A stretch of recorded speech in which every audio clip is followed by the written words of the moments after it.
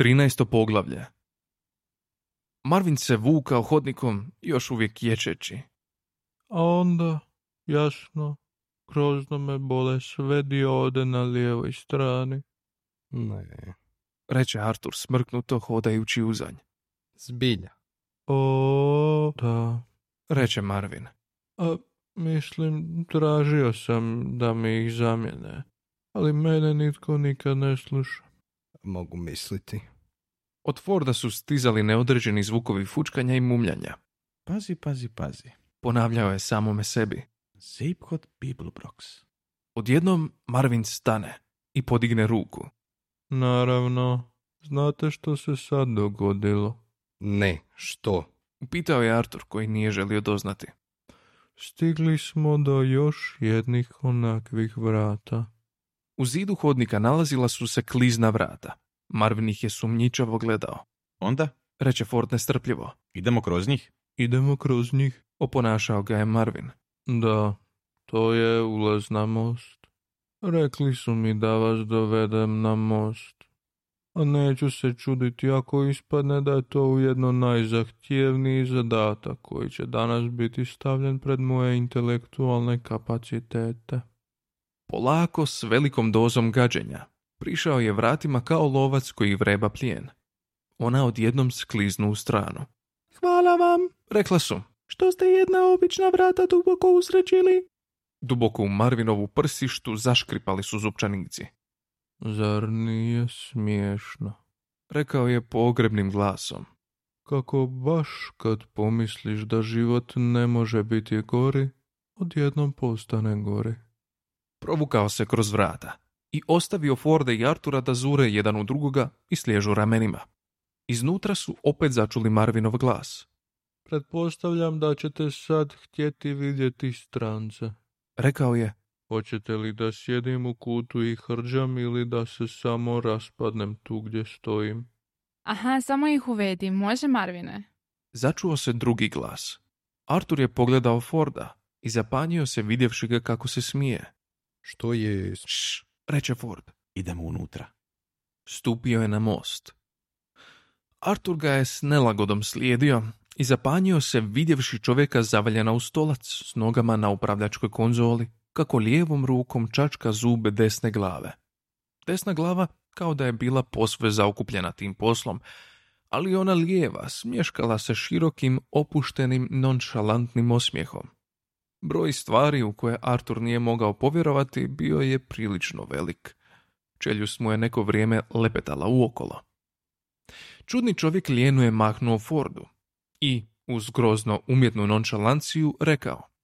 Forde, bok, kako si? Baš mi je drago što si navratio. Ford nije htio ispasti manje cool. Zeephode! Razvukao je. Super što te vidim. Dobro izgledaš. Dodatna ruka ti dobro stoji. Zgodan si brod ukrao.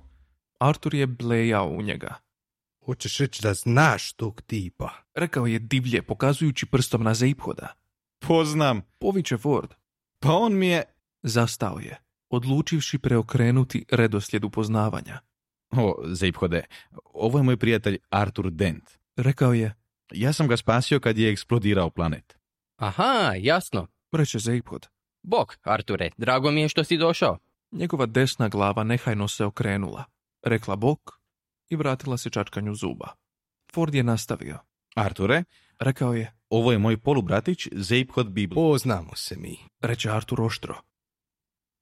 Kad se vozite u brzom traku ili eno prođete pokraj 2-3 auta koja se jako muče, pa ste prilično zadovoljni sami sobom, a onda slučajno prešaltate iz 4. u 1. umjesto u 3. i motor vam iskoči iz haube kao staro željezo, to vas izbaci iz takta otprilike isto kao što je Arturova primjedba izbacila Forda. Molim? Rekao je. Kažem da se poznajemo. Zeephod se nezgrapno i iznenađeno trgnuo i zabio si čačkalicu u desni. Hej, a da? Ford se okrenuo prema Arturu s bijesnim bljeskom u očima. Sad kad je osjećao da je opet na domaćem terenu, počelo mu je smetati što se opteretio ignorantskim primitivcem koji o galaktičkim poslovima zna koliko i ilfordski moljac znao životu u Pekingu. Kako to misliš poznate se? Upitao je. Ovo je Zape kod Bibelbrox, Betelge za 5, znaš, a ne neki jebeni Martin Smith iz Croydona. Baš me briga. Reče Artur hladno. Upoznali smo se. Zar nije tako, Zape Bibelbroxu? Ili da kažem, File. Molim? Poviče Ford. Morat ćeš me podsjetiti. Reče Zapehod. Slabo pamtim vrste. Bili smo na Tulumu. Nastavi Artur. Aha, da, nekako sumnjam. Reče Zapehod. Ohladi, Arture, može. Zahtijevao je Ford. Artur se nije dao smesti. Tulum. Prije 6 mjeseci. Na zemlji. Engleska. Zapehod je odmahnuo glavom uz ukočen osmijeh. London. Ustrajao je Artur. Islington. O, Reče Zapehod uz trze krivnje. taj Tulum. To uopće nije bilo fair prema Fordu. Zvjerao je pogledom s Artura na Zapehoda i natrag. Molim? Rekao je Zapehodu. Nećeš mi valjda reći da si i ti bio na tom bijednom malom planetu? Ne, jasno da ne. Reče Zapehod nehajno. Dobro, možda sam nakratko svratio, znaš, usput, nekamo. Ali ja sam tamo zaglavio 15 godina. Pa ja to nisam znao, ne? Ali što si ti radio tamo? Razgledavao sam, znaš. Ubacio se na Tulum. Reče Artur drhteći od bijesa. Na maskiranu zabavu. To je jedino mogao, zar ne? Reče Ford. Na tom Tulumu Ustrajao je Artur. bila je djevojka. Dobro, gle, sad to više nije važno. Cijelo je mjesto i onako otprdilo u dim. Daj se prestani više duriti zbog tog prokletog planeta. Reče Ford. A tko je bila ta dama? Netko bez veze.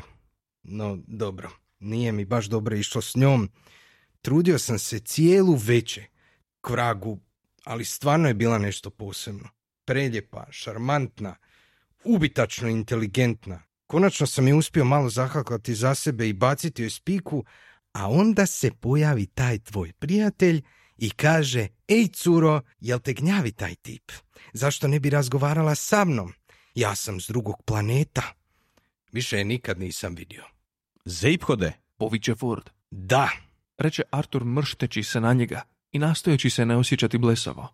imao je samo 2 ruke i 1 glavu i predstavlja se kao Phil, ali Ali moraš priznati da je ispalo da je zbilja s drugog planeta. Rekla je Trillian, dovrludavši mu u vidno polje s drugog kraja mosta. Arturu je ponudila ugodan osmijeh koji se spustio na njega kao tona cigli. A onda se opet posvetila upravljanju brodom. Nekoliko je sekundi vladala tišina. A onda su iz zbrčkane mase Arturova mozga ispuzale neke riječi. Trisha Macmillan, Rekao je. što ti radiš ovdje? Isto što i ti. Rekla je. Užicala sam vožnju. Uostalom, s diplomom iz matematike i astrofizike, što sam drugo mogla? Izbor je bio to ili u ponedjeljak natrag u ured za zapošljavanje. Beskonačnost -1, čeretao je kompjuter. Suma nevjerojatnosti je dovršena. Zapehod se ogledavao oko sebe. Prema Fordu, prema Arturu, a onda prema Trillian. Trillian. Rekao je. Hoće li se ovakve stvari događati svaki put kad upotrijebimo pogon nevjerojatnosti? Vrlo vjerojatno, bojim se. Reče ona.